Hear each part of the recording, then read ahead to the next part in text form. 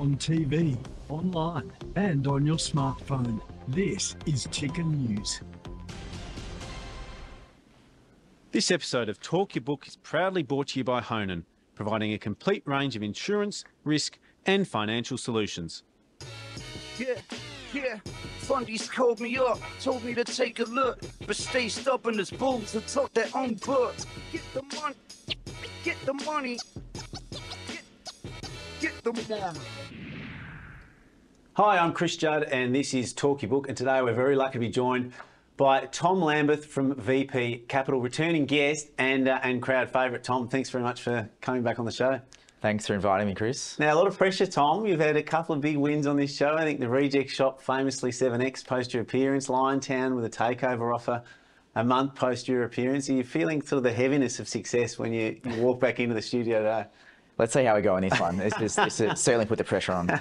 Not financial advice, of course, for anyone watching or listening. Down to business, what stock do you want to talk about today? Cettire. So talk me through the helicopter view of what Cettire CTT listed on the ASX do.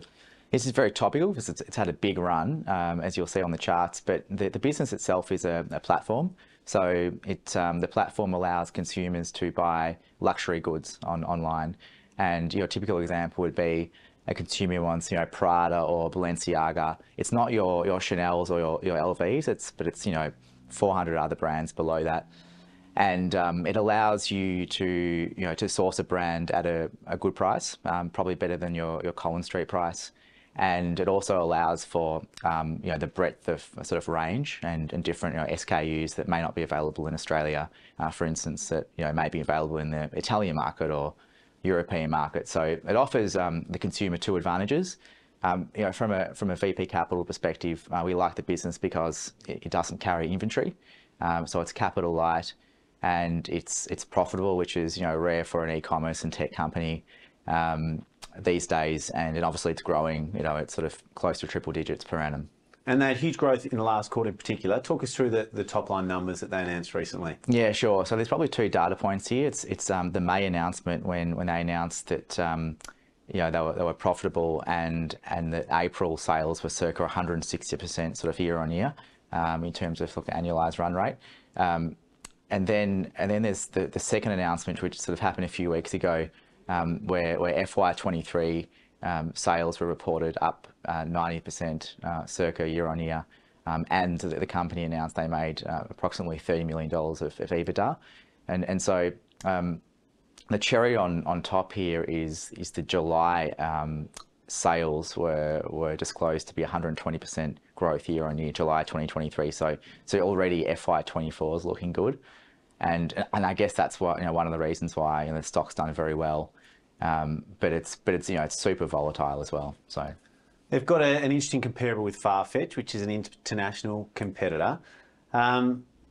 It'd be worth digging into comparing those two businesses, particularly around say employees as a percentage of revenue, which really compares favourably to CTT. What sort of metrics do you pick apart between Cettire and Farfetch that make you like what Cettire are doing?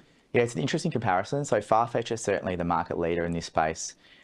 They're much more mature. The business was started in 2007. They're listed in the States, is that right? Listed in the States. It's headquartered in London, but listed in the States. And again, it's sort of founder-led. But the business was started in 2007 and Cettire was started in 2017. So it's a bit of a timing difference. I'll give you a stat which kind of resonates with us.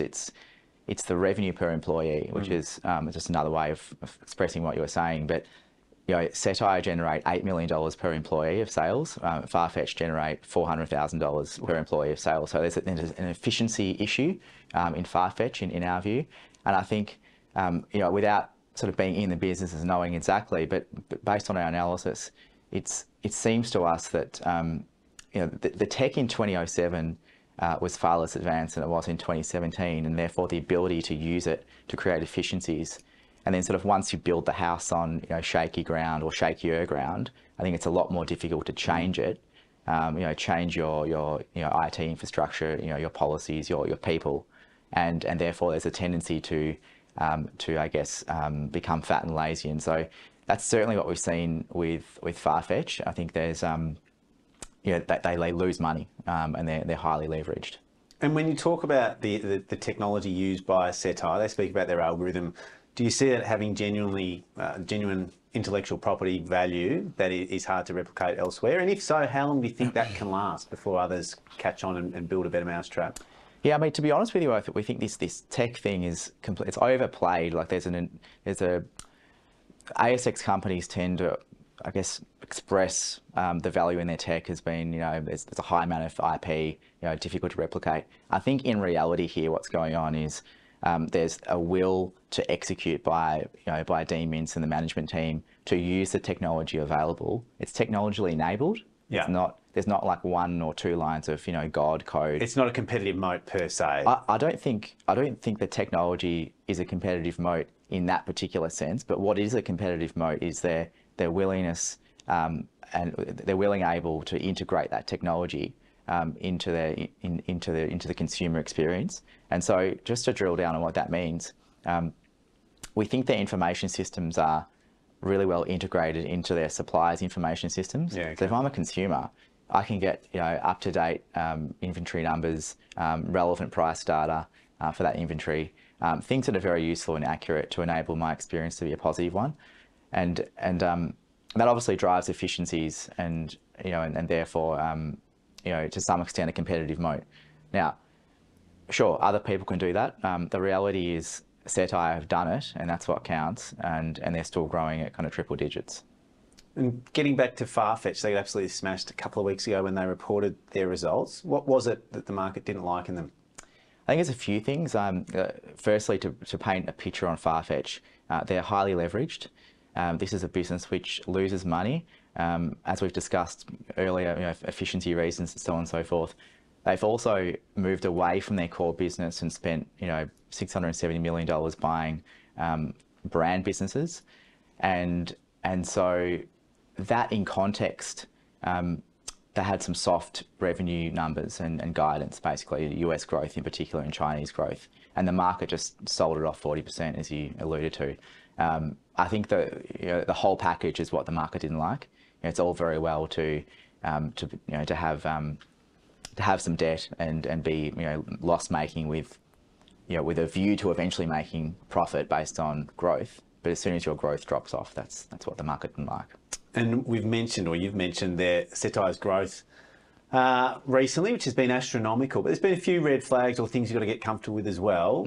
From my perspective, direct to selling would be a big one of them, with the founder selling about $100 million worth post results, and then two other directors selling since. How have you been able to manage that? And do you think there's any more sales likely to come in the near term? It's hard to defend, objectively, but keep in mind, from Dean's perspective, he's allowed to sell. Everyone's got a different risk appetite. That's the other thing. I think it's heavily personality driven. Now, we've seen opposite situations where, founders haven't wanted to sell, or sometimes they're buying, and it's not always indicative of what happens to the share price or the business. And in Dean's case, he still retains 37% of the company, which is $370 million of mark-to-market value, superior than the money he's taken off the table. That said, I think it's a small negative. The other two directors, to be a bit tongue-in-cheek about it, they have, I think, a few $1 million of stock collectively. I'll cheekily suggest that that perhaps they weren't smart enough to get enough stock originally. So what makes you think they're smart enough to be selling at the right price now? So, but in fairness though to them, I think directors have windows to sell, and this is one of them. Sounds good. We'll be back with more Talkie Book after this short break.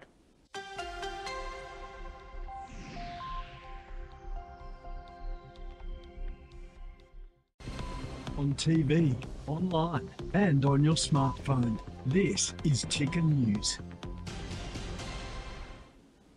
This episode of Talk Your Book is proudly brought to you by Honan, providing a complete range of insurance, risk, and financial solutions. Yeah, Fundies called me up, told me to take a look, but stay stubborn as bulls and talk their own book. Get the money, get the money, get the money. This is Talk Your Book, and again, very lucky to be joined by Tom Lambeth from VP Capital. Tom, touching on a couple of perhaps challenges that Cettire are facing. Obviously, there's been plenty of blue sky recently. Outside of direct to selling, when we look at their tech expense and the fact that they capitalise it, how do you sort of get comfortable with that? And what sort of percentage do you generally like to see these types of businesses capitalising in terms of their tech expense? Yeah, I think it's an interesting question. I think you've got to look at, as an analyst, like the three statements. You've got to look at P&L, balance sheet, and cash flow. I think, to your point, not all of the IT expenses going through the P&L. So I think last year they had $4 million, which was amortised, and I think in the cash flow statement it says they actually spent 12. So they've capitalised 8. Now, what's stock standard? Like, is 20% stock standard you capitalise? Like, does that seem high to you, or not necessarily? It didn't necessarily seem high to us.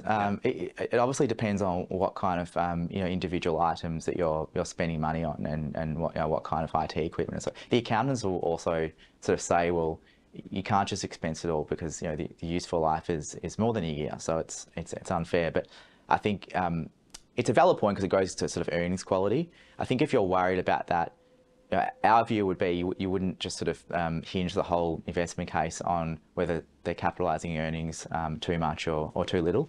Capitalising expenses too much or too little. I think in this case, it's a small negative which goes to earnings quality. It's something to watch in the medium term. It's not something to sort of get hung up about when they're printing 30 mil of EBITDA and growing 100%. And the emerging market revenue growth was super strong recently and has been. Do you think that's something that's going to continue in the near term? Possibly. I think the same question applies to emerging markets as it does to established markets. And so, emerging markets like some of the Latin markets they're rolling out in. Spain's a big one for them, which is growing at triple digits. The core markets such as the US, I think it's growing more around that 70% mark year on year. But it's the same question.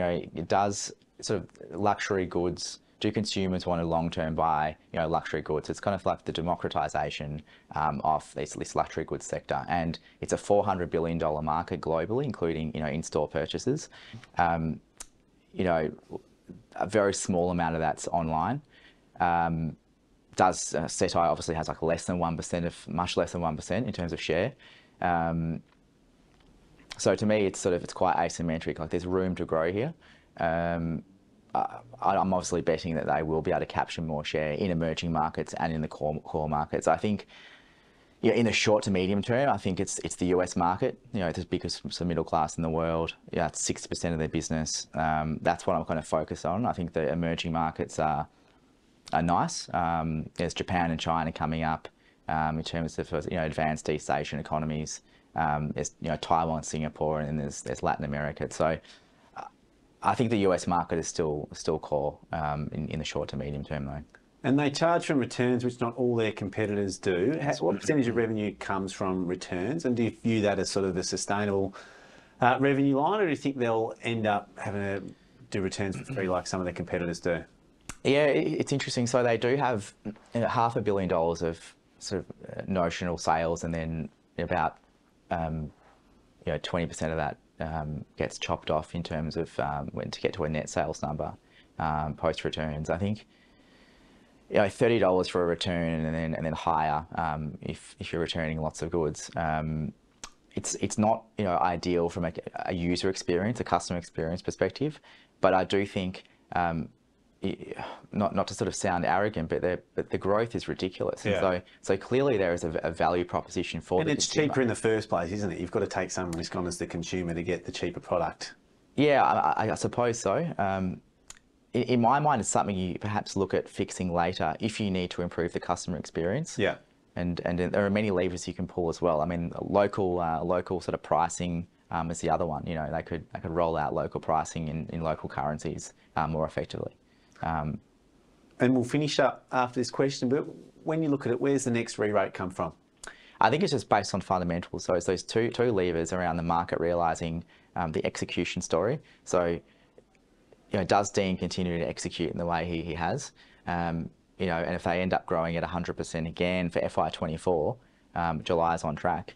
What's EBITDA? Is EBITDA 50 million? And if it's 50 million, it's on circa 20 times FY24 EBITDA. It's on 35 times FY23 EBITDA.